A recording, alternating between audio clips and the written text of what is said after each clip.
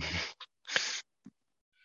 everyone, what's going on? Welcome to another episode of Buds and Blue Jays. I'm your host, Jesse Burrell, and I'm joined as always by my co-host, Riley McConnell. Riley, how you doing? Good, Jesse. Got a lot of good news today. I know we're both pretty optimistic. I know you're going to be ready to announce this to our viewers if they didn't already know. Just a little more psych than last week and the week before.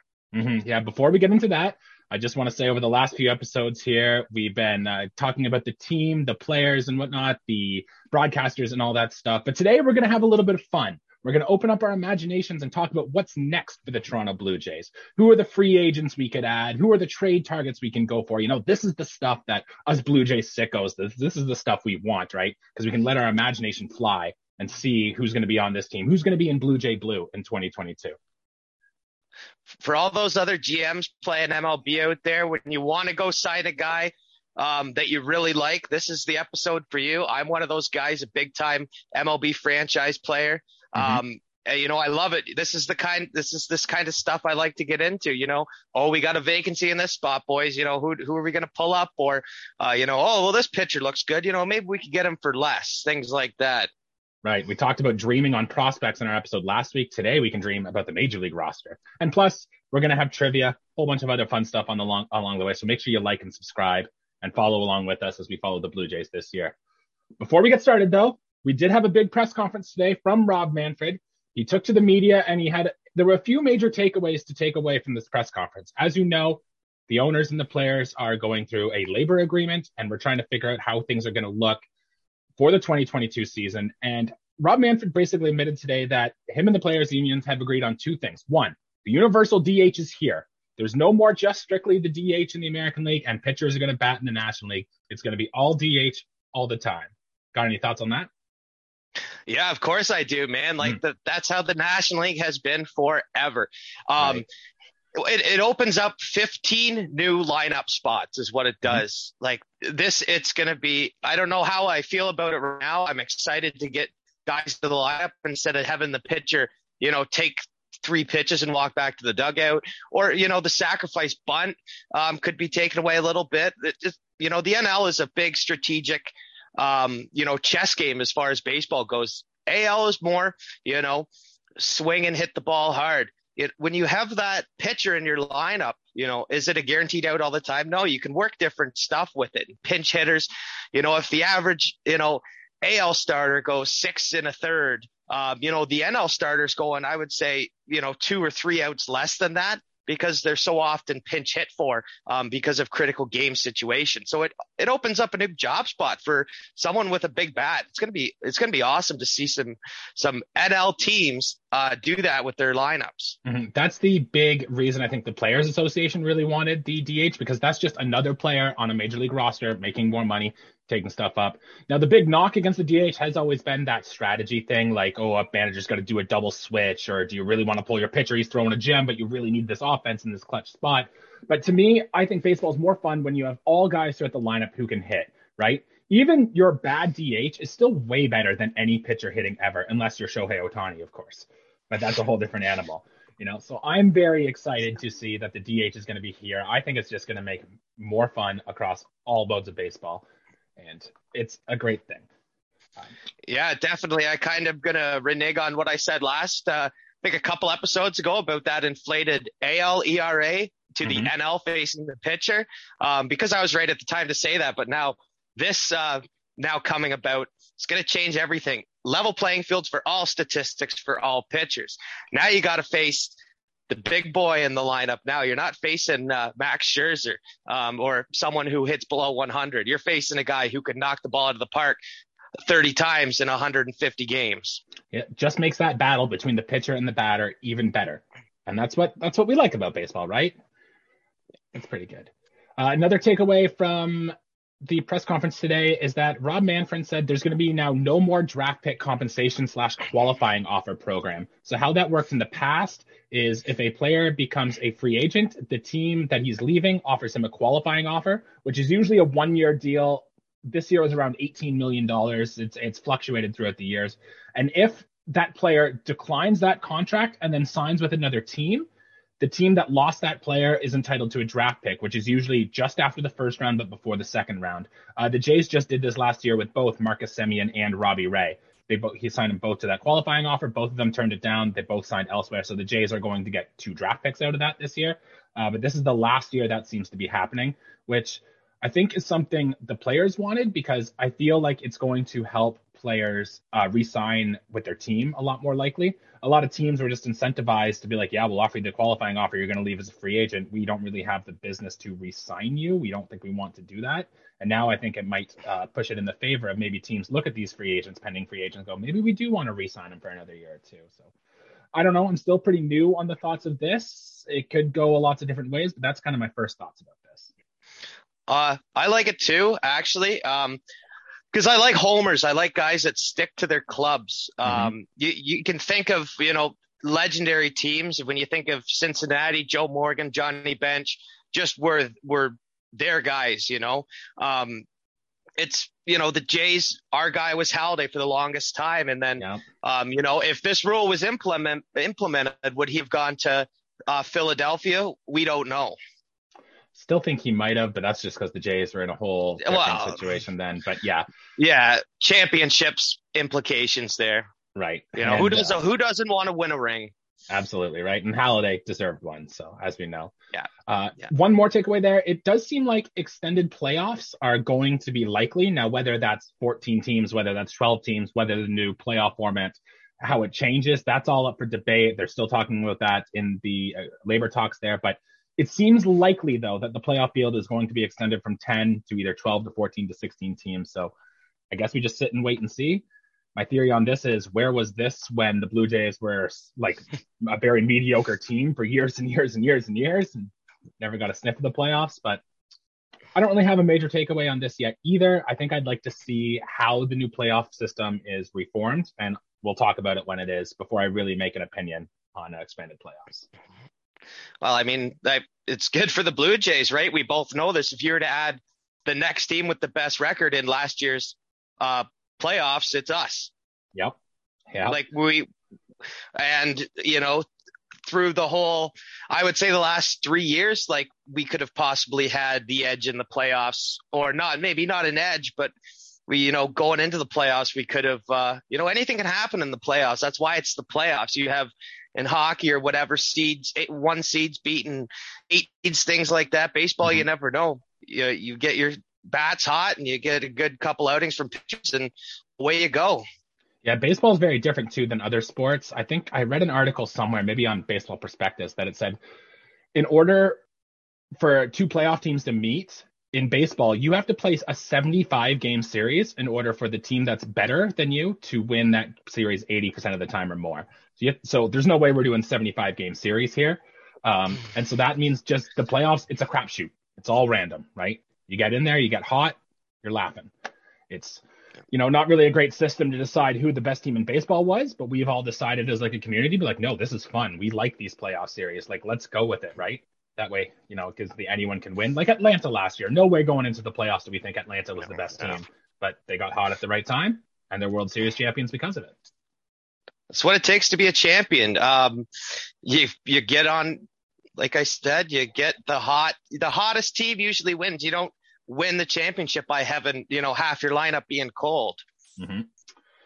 So great points there. I'm excited to see what the future holds for those. I do want to give you some quotes that Rob Manfred said during his press conference today. So the first things first, what we thought when he was planning a meeting is that he was going to announce that spring training was going to be canceled, seeing how pitchers and catchers are supposed to report, I think in like 9 or 10 days, like very soon. He said, quote, "The status of spring training is no change right now." So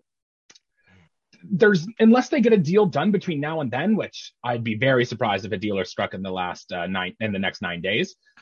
It seems like spring training is going to happen, but it's going to happen with players who are not currently on the 40-man roster. So a lot of the minor league guys, the guys who got spring training invites, those are going to be the guys that are in camp at the moment and not the guys on the 40-man roster, which is something. Yeah, give another guys a hand in that and, see how they do. If it doesn't work out like that, still, we're trying to be optimistic here, but 8 or 9 days for, kind of I would say the lack of progress that has really actually happened. As long as we get something through before opening day, I don't think a whole lot changes. Yes, pitchers are going to lose innings. We're going to lose some reps in the batting cages, but all in all, 162 games is what needs to happen. Yeah. And in terms of the regular season start, Rob Manfred said this, and I quote, "I'm an optimist, and I believe we'll have an agreement in time to play our regular schedule. I see missing games as a disastrous outcome for this industry, and I am committed to reaching an agreement." So first of all, do you think he's bullshitting or what? Yeah, I don't know, man. I feel like it's a political approach. Of course, he's walking on eggshells, eggshells that he kind of broke the eggs of. But he's got to say something like that, right? He can't just flat out say, I'm disgusted with what the players union is asking about. This is a league where, I'm in charge, I'm the sheriff, and what I say goes, which I'm sure he goes to bed at night thinking about, more often than not. It's not like he's really, I don't know. I got a lot to say about, hierarchies and the wealth and statuses of some individuals. But for this case, just being MLB baseball, the players are losing out. The fans are losing out. And I think those are the two most important things when it comes to the sport. Right. If you take Rob Manfred for his word there, that actually gave me a little bit of hope. If he truly is committed to getting on the field for opening day, we already know the players are truly committed to getting on the field for opening day. If that is something they can agree on, and it's not just a negotiation tactic or something, to make the players look bad when a deal isn't done by opening day, I think that's optimism. I think we're well on the track here. I'm just going to give you one more quote here. He says, "It is my responsibility to do everything I can to make an agreement and to keep the game on the field." So that kind of goes back to what we just said there before. Nothing too crazy. So on Saturday, he is making a good faith positive proposal in an effort to move the process forward. And then he pauses for a second and says, "It's a good proposal." So they're going to meet again on Saturday. They're going to be discussions. I think we should wait and see to what those details entail. I get kind of turned off by how he says it's a good faith proposal because, well, that could be iffy, but they're meeting. Yeah. It seems like things are happening and we're well on our way here. We're not taking steps back as of right now, which, knock on wood, we continue to walk in the direction of which is gonna lead us to this lockout ending. And I'm not gonna say, there's obviously going to be a clear loser and winner by the end of this. But all in all, everyone's losing out right now. So, someone's got to suck it up, and I hope it's not the players. I'm with you there. And when a deal does get struck, it's going to be a busy time for us because Rob Manfred did say it's only going to take him about a week from the time a deal is struck to get to report in spring training. And in that week, all these free agents need to be signed. All these trades are going to be made. So it's going to be a busy as hell week, which means it's probably going to be busy for us too. And we'll have lots to talk about. Yeah. Watch the league just get turned right side up, upside down. It will be a busy week when that happens. Looking forward to it. So me too. That's kind of the negotiation of where the players and the labor talks have finally been going. We'll touch on them more as news breaks out. And of course, follow our Twitter account. We'll be tweeting up a storm about it, I'm sure. Let's get on to the fun part, though, and talking about this team, the Toronto Blue Jays. Once that labor agreement is made, this team's still got more work to do. I'd be very surprised if the team they currently have is the team that's fielded out there on opening day. So let's talk a little bit about it. Before we get going, we got to talk about what this team needs. And Riley, I've come up with a few little things here. Tell me what your thoughts on there. As we've mentioned in previous episodes before, this team really does need a third baseman, right? Like you said, as of now, Santiago Espinal's the starting guy. I think we're on the same page saying that he's not the guy you want starting opening day. Going on as well, I think we could use a second baseman, as well as we always need pitching depth and maybe another bench bat. Anything to add on that? No, I think you hit the nail on the head with that. For me, the two primaries would be pitching is probably the most important thing in baseball. You can't win games if your pitching is subpar, or, you can't even win in the long run if it's even average. So adding depth there would be great. And of course, one of the more predominant positions in today's game, good teams have good third basemen. It's just you look around the league, third base might be one of the most stacked positions out there. And there's a plethora of good guys that the Jays could possibly acquire. And really, not turn that team upside down or turn it around, but contribute and add to what is already a great lineup. Third base has kind of fallen off the way a little bit. Like, you're not seeing the super top tier talent at the position anymore, but there's still lots of good guys out there. The Jays, I think, might be the weakest in the majors at third base right now, or if not, they're at least in the bottom 5. So definitely a place we need to improve. And I'm sure we're going to talk about some players that could fill that hole here. So I think you and I have both come up with 3 players that we really think the Jays should go out and acquire before the season starts. Would you like to go first, or should I go first with my guy? You can go first. I got to build up wind for my first guy, and I'm going to kind of bounce off what you have to say. I know you have one of your more, we'll say, not favorite non-Jays, but someone that you've really looked at closely and think will make a great impact on the club. Oh, man, what a tease. All right, without further ado, this is the player the Blue Jays should be acquiring, and it is Ketel Marte. Now, let's get into him a little bit. He's a switch hitter. He plays second base, which fills a need. He can play a little bit of shortstop, and he can play a little bit of center field, which, perfect, right?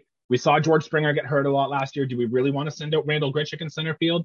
I don't know if we do. Putting Ketel Marte there would cover that. If there's ever an injury to Bo Bichette or something else, Ketel Marte could cover over to short, and we get someone else to play. So first of all, right there, that's a positional alignment. Love that. He's only 28 years old too, so he's still in his prime. He's still going to be very good. He's under contract for $8.4 million this year, for club options for next year and the year after that. So he's not a free agent until 2025. So if we do make the trade for Ketel Marte, we get him for 3 years. Perfect. Now, I don't know what your thoughts are about this guy or your general opinion, right? But I'm going to tell you his stats over the last 3 years. Right? Well, give me 1 second. You ask what I do know about him. Yeah, do that. I know he burns rubber on the base paths. Led the American League in steals last year, if I'm not mistaken. No, not last year. I don't have his stolen bases numbers here, but it's been a while since he's really been elite runner. That's Starling Marte. Yeah, I'm talking Ketel Marte. Yeah, I gotcha. I was thinking of leaderboards in my head, and all I saw was Marte. Okay, nope. Yeah. Starling Marte just signed to play center field for the Mets, which, the Mets really wanted George Springer last year.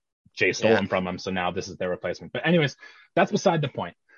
In 2019, this is what Ketel Marte hit. He had a .329 batting average, .389 on base percentage, slugged .592, hit 32 home runs, and had a 149 OPS plus. Now, OPS plus 100 is league average, so Ketel Marte was 149. That means he was 49% better than league average. So amazing. He was an all-star. He finished 4th in MVP voting. A true breakout season for Ketel Marte. So flash forward to 2020. You get the COVID shortened season. He still hit 287. He went .323 on base, .409 slugging. Not that great. Only hit 2 home runs, but he only played 45 games. He was hurt a lot last year, and some of the expected stats still really like Ketel Marte. Flash forward to last year. He bounced back in a huge way. .318, .377, .532, 14 home runs, and 143 OPS plus, which 43% better than league average. You take that every time. And now to put his 143 OPS plus into perspective for Jays fans, which we might know, George Springer last year, and we saw how hot George Springer got. He also had a 143 OPS plus. That OPS plus was better than Marcus Semien, Bo Bichette, and Teoscar Hernandez. So this is the type of hitter that the Blue Jays would be adding into their lineup. Not only that, he can run. He plays these elite defensive positions. I am in on Ketel Marte, and I really want the Jays to sign this or to make a trade for this guy. And one more thing to add too, you mentioned the switch hitter thing. I know you love the switch hitter. I do. And I love it now that, when a righty's on the hill, there's another lefty bat in the lineup. You look at all the great hitters we talk about on this Jays team, and they're predominantly right-handers. So it puts a little more strategy involved, how you pitch to guys. If you're a right-handed hard thrower with a great slider, like maybe that's going to kryptonite a lot of our Jays hitters trying to hit that low and away sinker. You throw in a good lefty batter there, and I should say great lefty batter with those numbers. I don't actually know what his lefty righty splits are, but you're going to have with a 143 OPS plus. I can't do the math right in my head, but you're going to have good numbers on both sides of the plate, especially when more of your ABs will be left-handed. Almost definitely. Yeah. So, I mean, those are insane numbers for someone who is going to cost, I think, less than, perhaps some of the other names that I'll be throwing out there. Mm-hmm. There's definitely a price to pay for him, but those are some performance numbers, and fourth in MVP voting too. In 2019. Yeah. Yeah. Like that's, that's a quality player. That's what you call, well, you've already mentioned he was an all-star, but that's what an all-star player is. Yeah. I think he's going to cost less too than a Jose Ramirez would cost, because Ketel Marte, yeah, he's still fairly young, but I really do not think he's going to be part of the next good Arizona Diamondbacks team. So he could be had. And I think also, when is that? Yeah, right. It's kind of wild. He's a great Marcus Semien replacement. I think he's better than Marcus Semien, and we saw how good Marcus Semien was last year. Hot take. Yeah, well, Marcus Semien got a little lucky. I was digging into him last year, but he was still really good, though. Don't get me wrong. Like I said, cough, shortstop. I know all these records were put at because was playing second base. As a middle, no matter where you're playing in the middle infield, still very impressive. But yeah, just what you said there. If he's a comp to numbers with Semien, then I'm all in too, especially batting from both sides of the plate. 98% he's in the top 98th percentile in expected batting average, so he's going to be a batting average machine. He's in the 97th percentile of max at exit velocity, so he has massive power. So boom, bat to ball skills, massive power, like he total package as a hitter. And 87th percentile in xwOBA, 86% in hard hit percentage. Ketel Marte is a superstar, an absolute superstar, and the Jays can have him at a not superstar price. I'm in. If I could talk to Ross Atkins right now, I'd be like, this is the guy you go get. Anyways, that's my play on Ketel Marte. I will be ecstatic if the Jays do get him, and I'm really hoping for it. Riley, let's get over to your guy. Who's first on your list that you think the Jays should acquire? First on my list, and this is all, of course, we're talking hypothetical. I compare this kind of to if I'm playing a baseball video game, but I still, because that's what guys like you and I, or maybe the regular baseball fan does, because we don't actually manage real baseball teams. So it's kind of the best we can do. But I'm looking for someone who's young, who's going to fit the play style, who can give you the power to go along with the rest.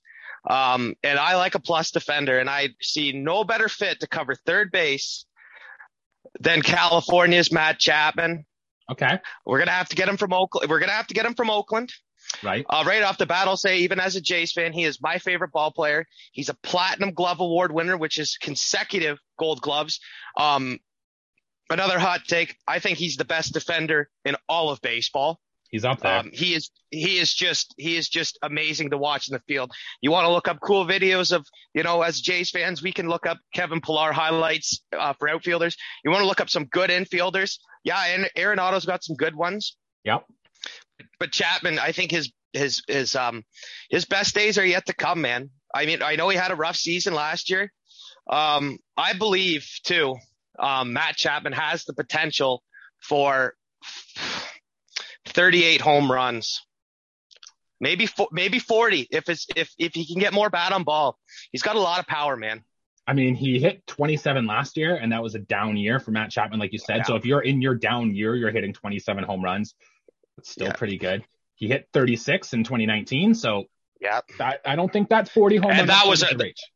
Yeah, and that was Chapman's best statistical year. I think that was the year he captured his first Gold Glove, perhaps. It was looking at the stats here. It was definitely his best defensive season. Yeah, and offensively as well. But I believe that he hasn't had his best offensive season yet. Oakland's selling the farm.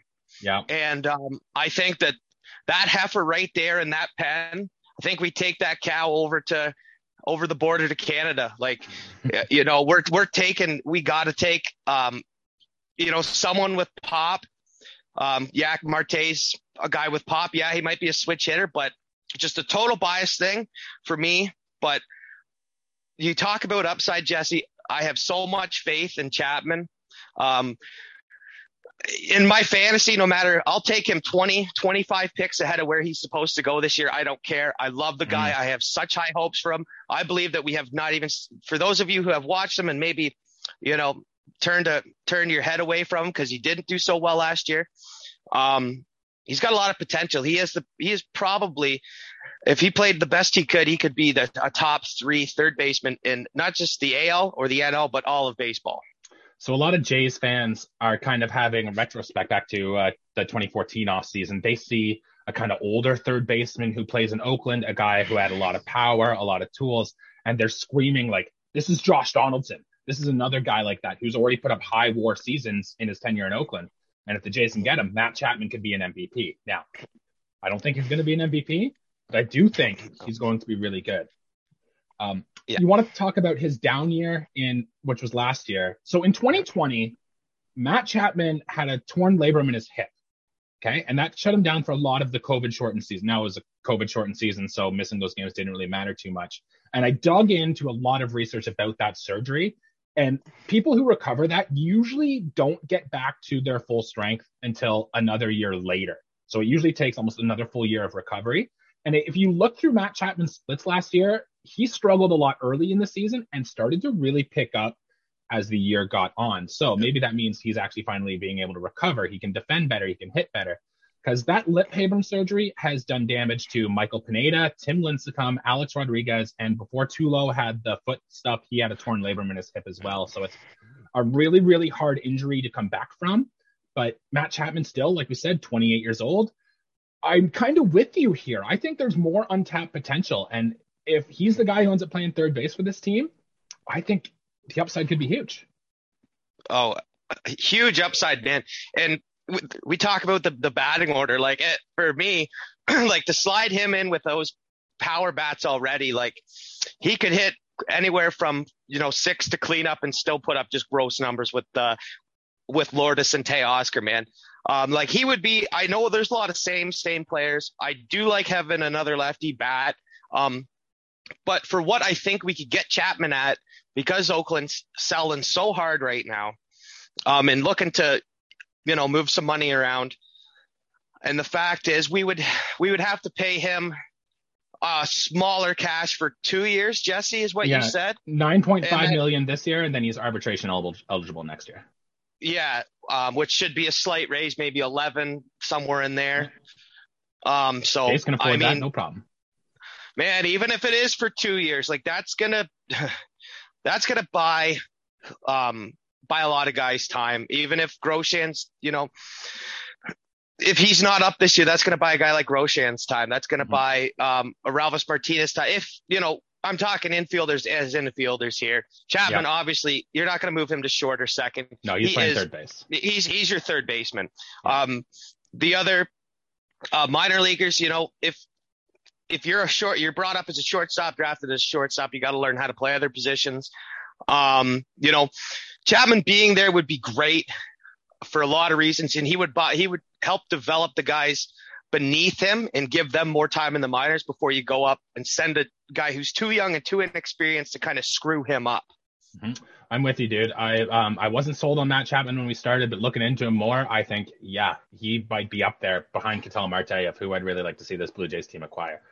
Well, man, if we were doing this in 2002, I would tell you about we should have gone after Ken Griffey Jr. or someone like that, man. Like my favorite players are my favorite players for a reason. Yep. A lot of them are plus defenders, and like I said, Chapman might be the best defender in all of baseball, and with offensive upside to go with it. So tons of offensive upside. Yeah, would love to get it. All right, those are two really good infield options that the Blue Jays could look for. I'm going to move over to starting pitching now with my next player, and this isn't going to be a top-line guy. Like, I'm not saying let's go get Carlos Rodon, who's the top guy on the free agent. I'm thinking more of someone you could put into that fifth starter's role here that could eat up a bunch of innings for you and could be sneakily good this year.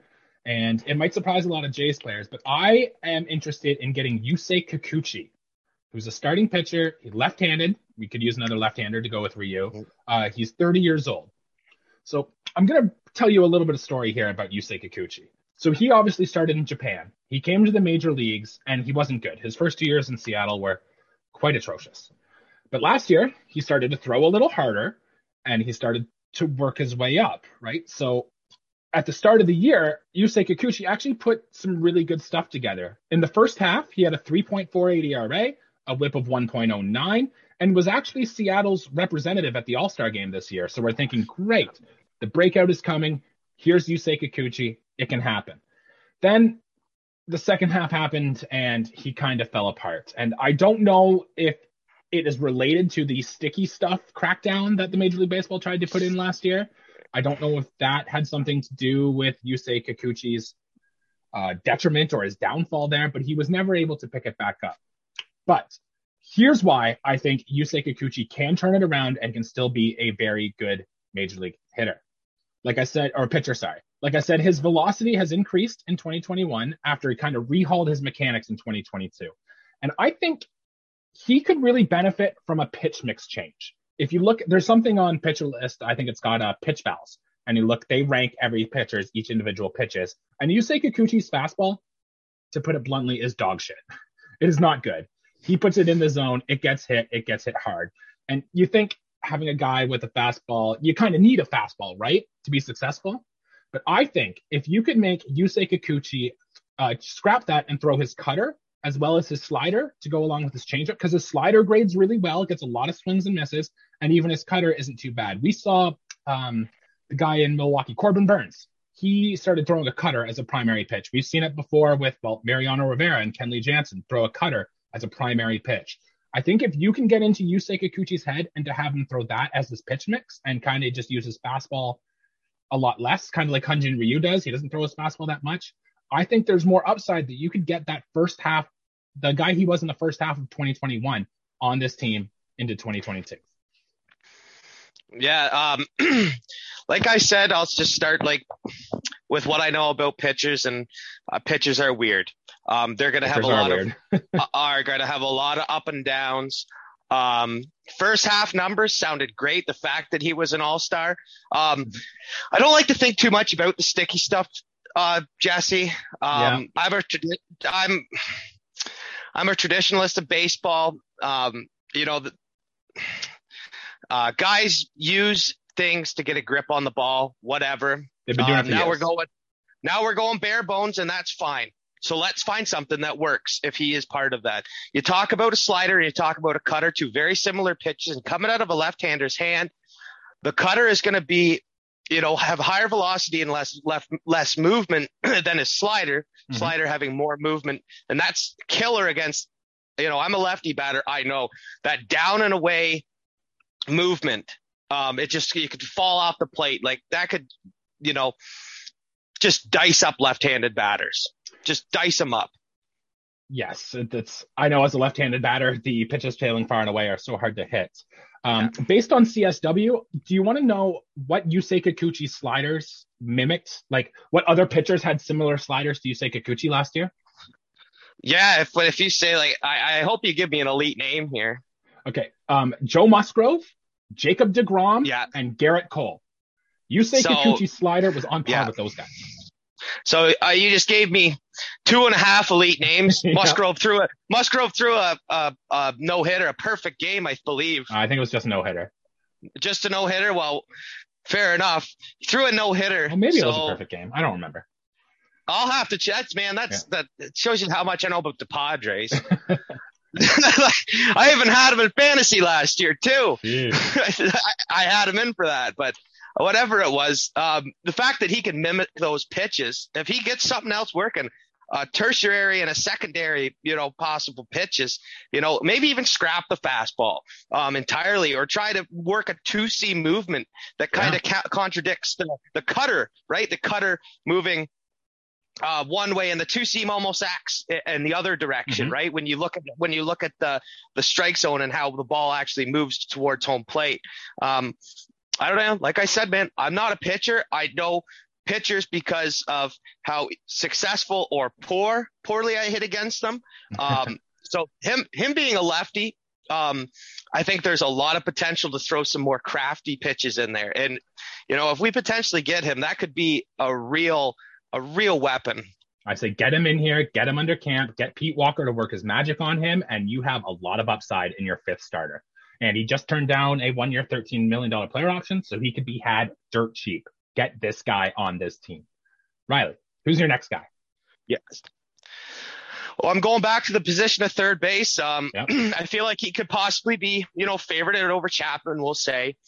And that's Jose Ramirez. Maybe, I'll slow my roll for a second. Maybe, we'll be a little more realistic when we talk ball. Still, the price is really high when you're talking about Jose Ramirez. He's a switch hitter. Yep, sure is. Which is we need a lefty bat in that lineup. We really do. He's still an above average defender. Mm-hmm. He's not an exceptional base runner by any means, but he, from what I know, is an extra base hit machine. Yeah, Jose Ramirez, I think if you were to rank all the third basemen in baseball, I think Jose Ramirez might be the best one.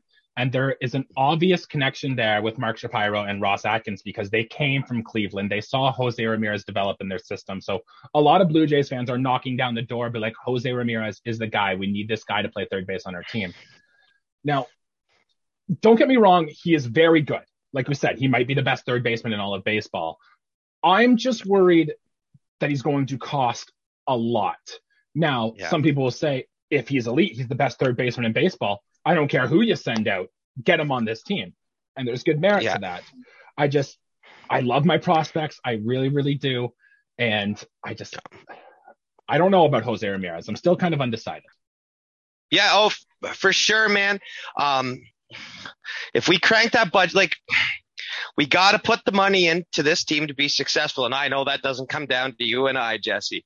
But just to dream of having a top 3 third baseman in all of baseball, man, that's going to be geez, man, where would he even hit in that lineup?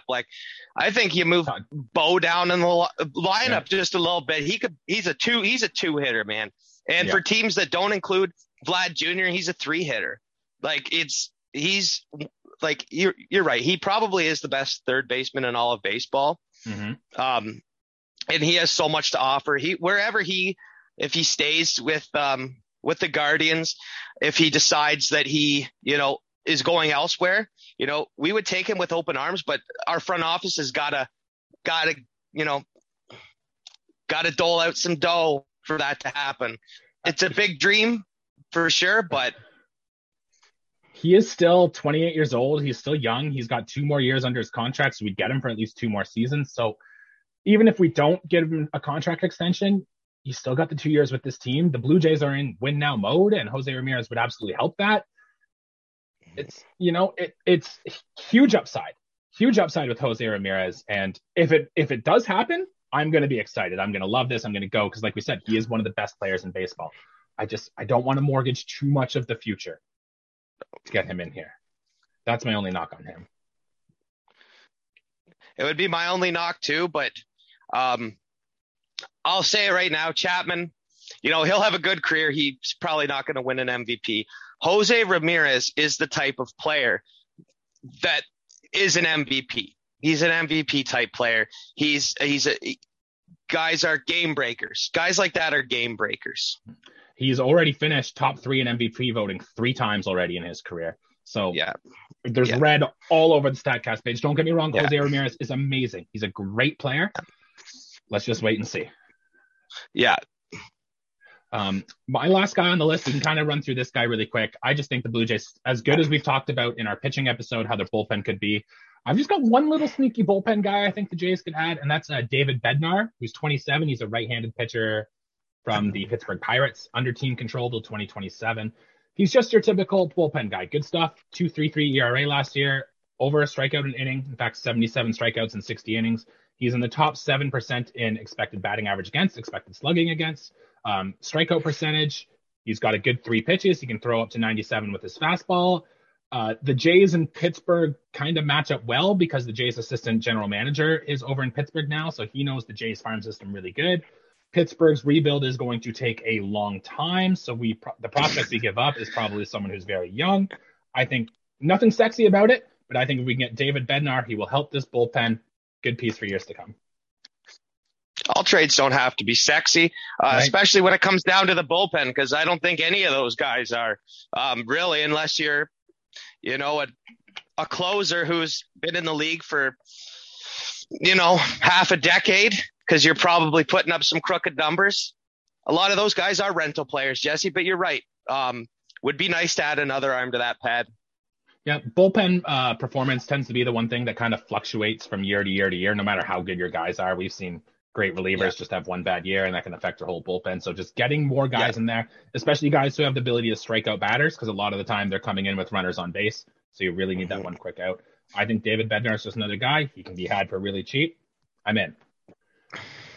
Riley, who's the last guy you want to talk about here that you think the Jays should acquire? Well, again, I'm sticking with the position of third base because I think that is something that if we got a third baseman without getting any other position, like acquiring anyone else, it's going to make the greatest impact. And I went over, I would say, the top two guys. But here's one, former World Series winner, Kris Bryant. Now, I do realize that he played a lot of left field in the National League for the Giants. But if you remember, iconically laughing, throwing that ball to Rizzo, if you have a throw out in the bottom of the ninth to your first baseman, you win a World Series, you're a third baseman. He's been in the league a long time. He's in his downside years. Not by a lot, but I don't think you see 36, 37, even 34 home runs out of him. I still think 30 is a possibility. 25 would be still great to have. Batting averages you could probably expect this year, I don't know, 250s, 260s. He's not an MVP anymore. He's not at that level, but he's still well above replacement level for, a lot of the third basemen in this league. And he's a great ball player. I would say probably around 2013, 14, 15, around that as a young guy. I love to watch Kris Bryant. He low key would be one of my more favorite guys. And he came up with that Cubs team that ended up, breaking the curse. Just great to watch guys like that for the sentimentalness of baseball, getting a guy who was on that Chicago Cubs curse breaking team. I think speaks volumes. And again, just a fun guy on the diamond. Yeah, so Kris Bryant was like you said, a huge prospect with the Cubs. He went into spring training one year, just tore the cover off the ball. And then the Cubs did the same thing the Jays did with Vladdy. Well, they sent him down. He's got to work on defense, yada, yada. Then they brought him up, and he went on a tear. He was MVP of the 2016 season. He's a 4-time All-Star. And like you said, he was great. In those prime years with the Cubs, Kris Bryant, absolute superstar. But you did say that he had kind of gone down a little bit, and it's weird with Kris Bryant. He got traded to San Francisco at the trade deadline last year, and he did play better in San Francisco than he did with the Cubs, but his skills just seem to have declined. Like, his average exit velocity was in the bottom 29% of the league, and he's also not like that great of a defender anymore.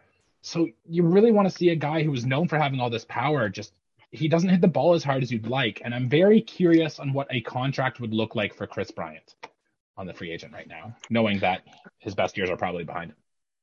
Well, certainly we could get him less than, I would say, $10 million at this point. Or around, I should say around, because he does have the MLB service time, and you know how players like to dole that out when talking about making the money and things like that. But still, yes, he's not going to give you MVP numbers, but he's still going to give you a plus WAR, like when all said and done in 150 games. And he's less of a price than the first two guys I said. Yeah, I don't know. There might be a team out there that's willing to look at Kris Bryant and they see, oh, this guy's a 4-time All-Star. This guy was MVP in 2016. Like, maybe that guy is still in there, and there might be a team out there who's willing to bet on that. I don't necessarily see it coming. We'll see. The people in the Blue Jays front office, they know more than I do. So maybe they have some metric or something that says, yes, Kris Bryant isn't there, or like he's going to get there. He's going to bounce back. I don't think so, but it would be very interesting to see what happens next in Kris Bryant's career. Yeah. Oh, for sure. It's not like he totally needs to, revive himself. He's not dead at the plate. He's not dead in the water. He's still gonna play in the MLB. He's definitely not on his way out. He just hasn't put up the numbers that I would say most people remember him as, because he kind of really, really went quiet from um, from the MLB page. If you were to look up National League stats, he really went away from that. Yeah, he dropped down, and he dropped down hard. Hence why the Cubs have slowly shifted into their rebuild that they're doing now. So those are the three guys, I think, or three each, so I guess 6 guys total, that you and I are both kind of excited that we really think could impact this team that we really want to go after. I do want to touch on some other guys who are notable free agents that, tell me what your thoughts are if the Jays sign this guy. I'm going to go first with Freddie Freeman. What are your thoughts on Freddie Freeman? Holy cow. First of all, we'd have the best first baseman in the American League and the National League, formerly from the Braves, an honorary Canadian and Freddie Freeman. Yeah. You gotta love that. And you talk about fun guys on the field. Brian is up there, but Freddie Freeman might be the most liked MLB player right now. It's very amazing to me that he even got this far in free agency, because he's always said this whole time, I want to stay in Atlanta. Atlanta's always said, we want to have you back in Atlanta. He just won a World Series with Atlanta. It's kind of crazy he doesn't have a contract yet. And the more he remains unsigned, the more the teams like the Blue Jays and the Yankees and other teams are looking at Freddie Freeman as a possible fit. Oh, teams would are salivating over this guy. Like, his best years are not behind him. And yes, he has got a little more age than some guys, but he is, drum roll, please, a very potential Hall of Famer. I think so. I think he's well on his way. He's between the Hall of Very Good or Hall of Fame, but there's a real good chance that if he keeps putting up these numbers, he'll get there. Mm-hmm. There was buzz around in the offseason when Carlos Bejera, a guy, he's Spanish. He has predicted a lot of these Spanish player signings before. He made some Instagram posts about Freddie Freeman in a Blue Jays jersey, citing that his mom was Canadian. He's played for Team Canada in the World Baseball Classic before. And it just got everyone buzzing that, oh my God, we could get Freddie Freeman. I don't think it's going to happen. Freddie Freeman is going to cost a lot of money. Now, he's really good. Don't get me wrong. He might even be better than Jose Ramirez, say. But I think he's going to cost a lot of money. It's going to be probably a 6 or 7 year deal. And we already have a very good first baseman. If you haven't heard, this Guerrero kid might be pretty good. So, it's not really a team need, but you'd be adding another high impact bat if Freddie Freeman were to come to Toronto. You would be adding, a top 5 position player hitter in all of baseball. That's just Freddie Freeman, though. And plus, we'd probably have to move Vladdy to third base if we did sign Freddie Freeman. And Vladdy was awful at third base in his year he played there. So Vladdy is an MVP candidate at first base. Let's just leave him there. Let's move on. I'm going to try to run through these other guys pretty quickly that I think could be interesting.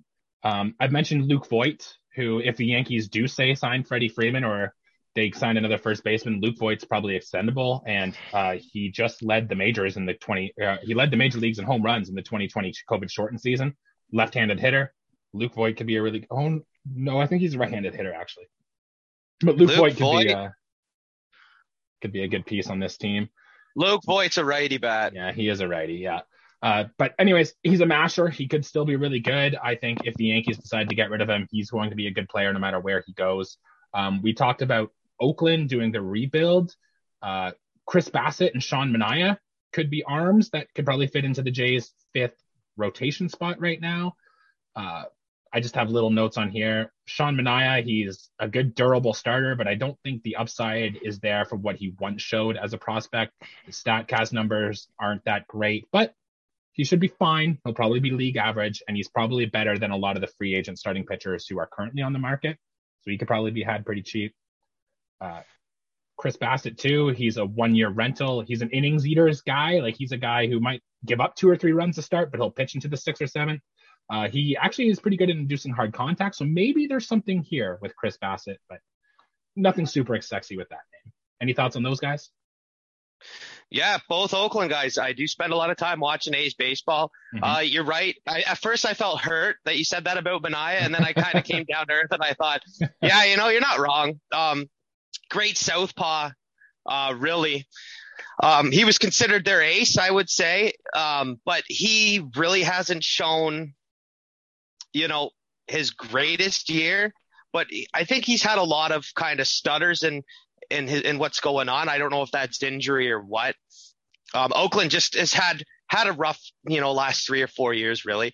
And, if Manaea gets moved, he will go. And, next 2-3 years, I bet you is probably his best years. If we can get him for a smaller price, yeah, that's great. Bassett, is an innings eater too. He's got the stamina. He's, a long-winded guy, got longevity, can give you the innings. But he's one of those guys that could be flaky at the end of the day, could have a 5.71 or could have a 3.71 ERA. Exactly, he right. could. The upside's great. The downside, not so much. He'd be your fifth starter. I'd be fine with it. It probably wouldn't cost us much. If we're going to get an Oakland starter, Frankie Montas is the guy, because I'd love to see that splitter with Kevin Gausman teaching him how to use that. I think that would be amazing. Straight fireballer, man. Freddie Montas. Again, another guy I'm going to pick this year in fantasy, 15, 20 spots above. That if they ended up going after and getting Montas and Chapman, whoo, Nelly, watch out, man. So we did say the Blue Jays could use another bench bat, particularly a left-handed one. I really think the Blue Jays are going to give Corey Dickerson another shot. He's a free agent right now. I really think there's some interest there that the Blue Jays bring him back. He said he kind of got revitalized playing with his Blue Jays team last year, and we saw Dickerson getting more playing time over Randall Grichuk late in the year. So especially if we can move Grichuk's contract, which we saw the Jays were trying to do. There were rumors that we were going to send him to Milwaukee in the offseason, but they went with Hunter Renfroe instead. So there's very real chance if we do move Grichuk that Corey Dickerson could come right here and fit in. And other guys like Ben Gamble, Colin Moran, Brett Gardner, Pavin Smith, all bench guys for this team, left-handed guys who provide you a little bit of something. I think one of those guys would be a good fit for this team as well. Yeah, and just Gardner would be an ironic one because he spent so much time with the Yankees. We've seen him so much. And you know what? I like Brett Gardner. I always have, as a non-Yankees guy. I would say one of my player comps growing up would have been Brett Gardner as an outfielder. Just a funny guy, real short-tempered, which I don't hate. I don't hate as long as it's not costing us games. Yeah. He'd be fun. He'd be fun. He'd be fine as a fourth outfielder for sure. I mean, he just hit so well against the Blue Jays in his career. It'd be nice just to have him not facing us every time, It'd be good to have him on our side. Yeah, and you know what? It helps when they build Yankee Stadium like that Warkworth ball diamond. Like, holy cow, any lefty could hit it out of there. But if we get him, man, I'm not expecting power numbers, but definitely above average replacement outfielder for the guys we have.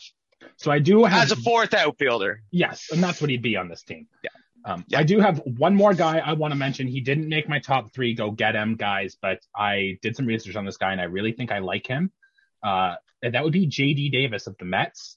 He's 28 years old. Like Chris Bryant, he's played some left field. He's played some third base. Now, he's not a great defender at either position, so I know for you that might take him down a little bit. But he's kind of fallen out of favor with the Mets. They seem to want to move on with him. Maybe the universal DH changes that, and a guy like J.D. Davis can kind of stick around and get some at-bats. But all this guy has done in his career is hit. He's just hit and hit and hit. Since 2019, J.D. Davis WRC Plus ranks 5th in baseball among third basemen and is only a hair behind Vladimir Guerrero Jr. and Jose Ramirez. So this guy's hit. He's very undervalued right now because he's not that great a defender. But if he's hitting like those guys, getting him in your lineup, maybe a guy you can run in the DA spot for a while, could still be really good. Yeah. Now, mind you, when I favor defense first, if a guy can give you a certain statistic at the plate, then defense kind of goes out the window, right?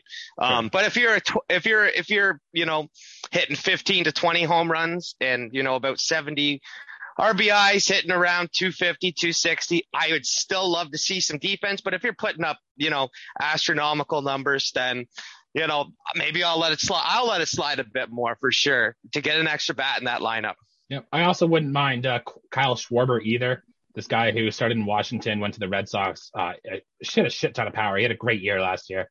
There's a lot of swing and miss in that game, so he could have a lot of high variance. But when he hit the ball, it was elite.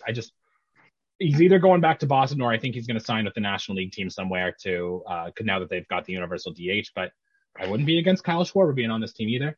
But I do think that the Jays want to avoid having a primary DH because of the Kendrys Morales situation they had here for years. Yeah.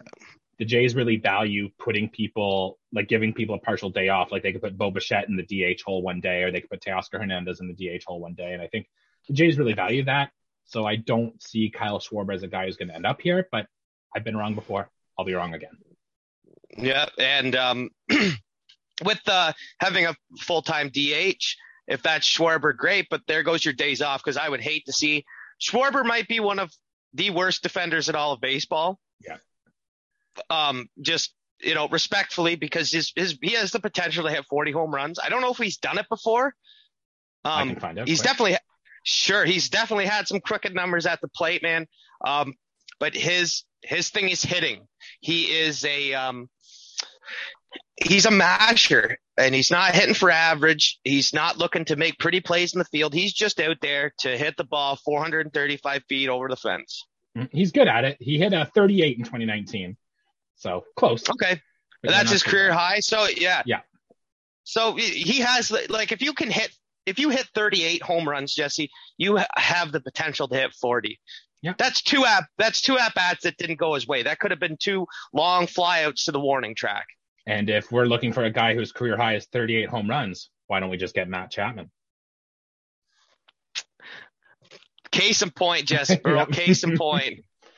All right, that's all I've got for these free agents and trade targets that the Jays could acquire. There's obviously, we're not going to sign all of them, but I think if we can get our hands on a few of these guys, especially Ketel Marte, give me this guy, put him on our team.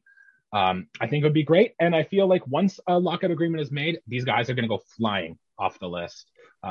If you guys watching have any thoughts of anyone who could do, leave a comment down below. We'll engage with you on Twitter. We'll tell you the pros and cons of what we think about these guys. But I don't have anyone else to add, Riley. Do you have anyone else you're thinking of?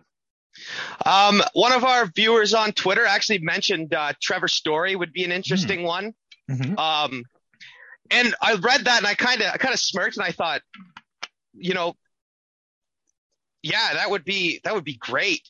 But what the hell are we going to do with Bo, or where are we going to move Story? Because he's one of the best hitting shortstop, or he might be the best hitting shortstop in all of baseball for power. Right.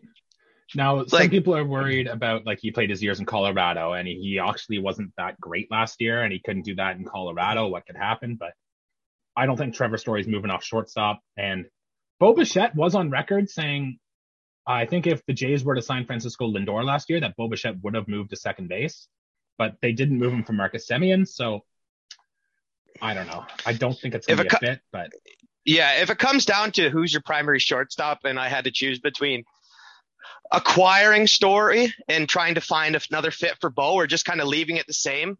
If Trevor Story was to get some sort of miraculous arm surgery where he was a third baseman and could throw with greater throwing power and be a natural at the position, then I'd take that all day. However, he seems more suited for shortstop. He's kind of that type of player. Wherever he goes, he will be the starting shortstop. Right. And Trevor Story is on record saying exactly that. He's like, I'm a shortstop. I'm playing shortstop. And yeah. So it's not too bad. But I like it. There's upside there. Trevor Story can hit. Plays good defense. There's a chance. Hit for power, man. Yeah, I think the price is just going to be too high. It's kind of like Freddie Freeman, right? Great player, great stuff. I don't see it happening in Toronto. Yeah. All right. Well, we do have to get to a little bit of somber news around the MLB, as if you were checking through the Twitter last night, we did see that longtime Oakland A and Philadelphia Phillies Jeremy Giambi passed away. Tough guy. I know, as a baseball fan growing up through our younger years, we like Jeremy Giambi. I know like you've mentioned, you're a big Moneyball guy. Jeremy Giambi was a star in that. Do you have anything you want to say about him? Yeah, the Giambi family, a lot of people remember. Jason, obviously, longtime DH of the Yankees. Mm-hmm. So Jason's brother obviously passed away. Hasn't been disclosed. It's not our job to talk about what happened. Just me being a fan of the Oakland A's and the organization, kind of, our condolences to the family, the teams, Absolutely. Friends, family, things like that. Again, respectfully, just love the movie. Love players like that, not a high level guy, but the fact that they brought in so many replacement level guys And when they started talking about guys with high on base percentages, and, you know, Jeremy Giambi was that guy at the time, that they went after and picked up. And, you know, they went on their record setting at the time. It was broken, I believe, by the Cleveland Guardians. Yeah. Yeah.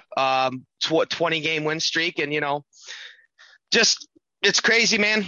Things happen in life. And, you know, our condolences to the Giambis and the family and extended family of the Oakland A's. Yeah, 47 years old, still quite young. He his season in 2002 with the Phillies, he had a 971 OPS that year. Like, he absolutely mashed, but he only had I think it was 70 RBIs. Like, his counting stats were just so low because he was hitting leadoff most of the time. But that 2002 season he had with the Phillies was special. I do have some quotes here that his former teammate said. Barry Zito via text, finding out about his death. He just says, "I'm completely shocked at the news about Jeremy. He was an incredibly loving human with a very soft heart, and it was evident to us and his teammates at the time that he had some battles going on." So it seemed like he was well regarded with his teammates there. I have another quote here from Art Howe, who was also featured in Moneyball quite well. It's like, "I know how hard Jeremy played every single day. I know our fans remember him. But I think it's a shame that anyone even thinks about his misdoings on the field and whatnot. He was a good kid. He was well liked. He gave me everything he had, and that was the type of person Jeremy Giambi was." So, and I think that speaks. You know, it's one thing to hear from players, but when you get that kind of review from a manager, that speaks volumes. You know, the caretaker of the team and everything like that.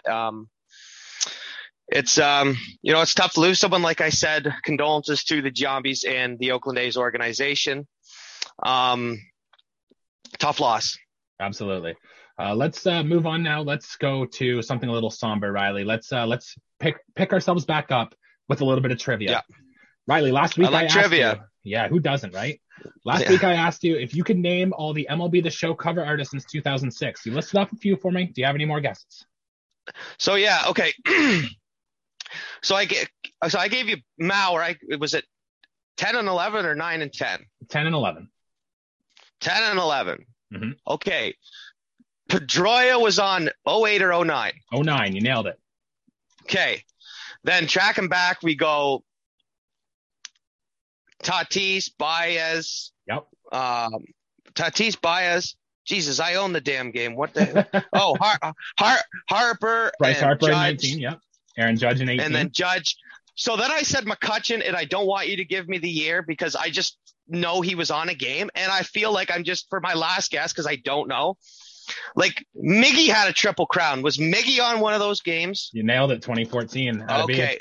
2014. Okay. I'm done guessing, man, because before Petey and around, there's I might be missing 1 and 2 years in the 2010s, but give it to me, man. I want to hear this. It took me everything not to look this up, by the way. So there's 7 more, and as soon as I say these names, you're going to be like, of course they were. Oh, right? Man. Don't do this to me, dude.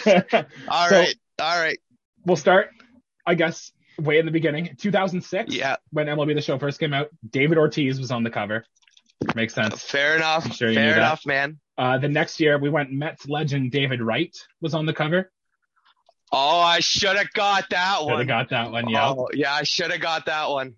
In 2008, we had a guy you mentioned probably a few episodes ago as one of the best individual seasons a player's ever had, and that was Ryan Howard, big mashing left-handed first baseman. Man, yeah. It was one. Of course. Now, I'm surprised you didn't get this one. In 2016, Josh Donaldson was on the cover, Blue Jays MVP.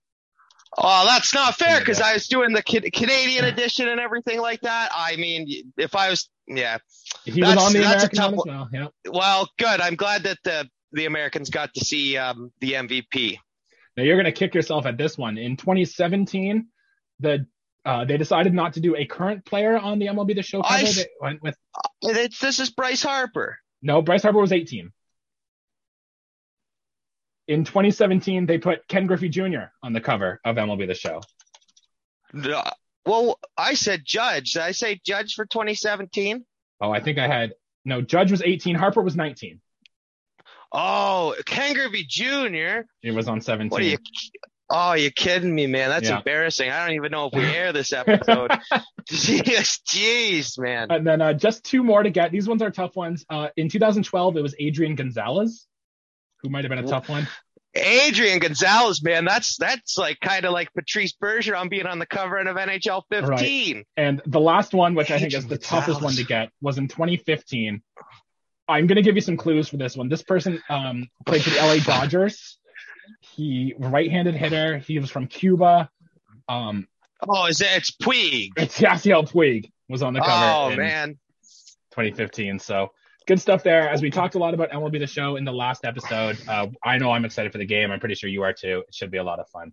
I got one more trivia question for today. Are you ready? I'm looking to bounce back in a big way, buddy. So let me hear it. Well, I tried to find something that was related to free agents and stuff, and all the stuff I could find, it was too mathy. It was too complicated. So I scrapped it. I just pulled a random Blue Jays trivia question. I want to see if you can get it. Ready? Shoot. All right. It's a multiple choice too. Oh, great. Thank you. No problem. Which one of these Toronto Blue Jays once struck out 6 times in a game? Now, do you know it right now? Okay. Before I give the answer? Alex Rios. No, he's not on the list there. I think he's had 4 strikeout games though, but. Yeah, I was at a game where he did not do well in. Sounds like him. Here are your 4 options. Your options are Teoscar Hernandez, Colby Rasmus, Alex Gonzalez, or Randall Grichuk. Oh, man. I hope it's not my boy Colby. So let me just do some thinking on this before I answer. So 6 strikeouts. So you're going to have an at-bat at least 6 times in the game. That's over 6 with 6 Ks, which is the double hat trick, which is a golden sombrero plus 2. You know, that's 2.5, or that's 1.5 sombreros right there. So you're playing extra innings, unless your team's winning 17-0, but you just didn't contribute at all. Riley, you and I could go up to the plate and we could go over 6 with 6 strikeouts. I know over 2 games though, because we're hitting 9 spot. So we got Grichuk as 1, Teoscar as 1, Colby Rasmus as 1, and who was my 4th option? Alex Gonzalez, who was a shortstop in the mid-2000s. So late 90s, early 2000s. I think I'll pick the wild card guess. Yeah, I know the shortstop well, because he kind of moved around after. I think he was with the Cubs after the Jays, but I think I'll go Alex Gonzalez. Because I'm not really sure. And I know Teoscar and Colby struck out a lot, but 6 in a game is a lot, man. All right, that's a lot of strikeouts. If you guys are watching, leave your answer in the YouTube comments below. We will give you the answer next week. Riley, that's all we got for the show today. Anything else you want to add? No. We'll be busy here soon, though, talking about hopefully Manfred can get all this crap sorted out. And, I like talking hypothetics, but it'll be nice to talk, some straight paper stuff here and talk about games. I'm looking forward to this podcast, mostly to talk about the games that have been going on and to, interact with our followers and, compare and contrast and see what, and break down kind of what's going on with this Jays team. We're going to win 90 games this year, I think, no matter how way you slice it. It's going to be a good season. I'm really looking forward to talking about actual baseball games. So the sooner rather than later, let's get this show on the road. Yeah, we'll get into some season preview stuff once we have a start date, once we know when things are going on. And I've got a lot of fun ideas to go into that. So we'll get there. But yeah, that'll do it for episode today. Thanks for everyone for tuning in. I feel like we're really starting to hit our stride here, Riley. There's a lot of fun Blue Jays content to discuss, and we keep putting it forward. I think we're onto something here. Well, for those of you who know me, I can talk, forever. It's good to talk about something constructive. It's good to kind of rekindle things with Jesse. Not that we ever had a falling out. Longtime teammate. It's good to meet up. We talk a lot more than just go on the air and talk to you guys. Yeah. We talk a lot of ball outside of this. I almost wish we had a behind the scenes show. Maybe one day. We're not gonna. It's just fun to kind of, hypothesize, talk baseball, and sleep on the content. Last night I kind of was thinking, about my third base dilemma and everything like that. So it's fun. Mm-hmm. And like always, if you guys have anything else to contribute, ideas, down in the comments, leave what you have to say. Yeah, I think we're getting close to the point too where we could probably have some guests on the show and whatnot. So if you are interested, tweet at us at BudJays or send us an email at budsandbluejays@hotmail.com. We're going to be here for all breaking news, all the stuff that happens. I can't wait. Make sure you guys check out the Leafs and Lads podcast. The Leafs are on their way to an historic season. So Mark, Isaac, and Din have you covered every step of the way over there. And until next time, see you around.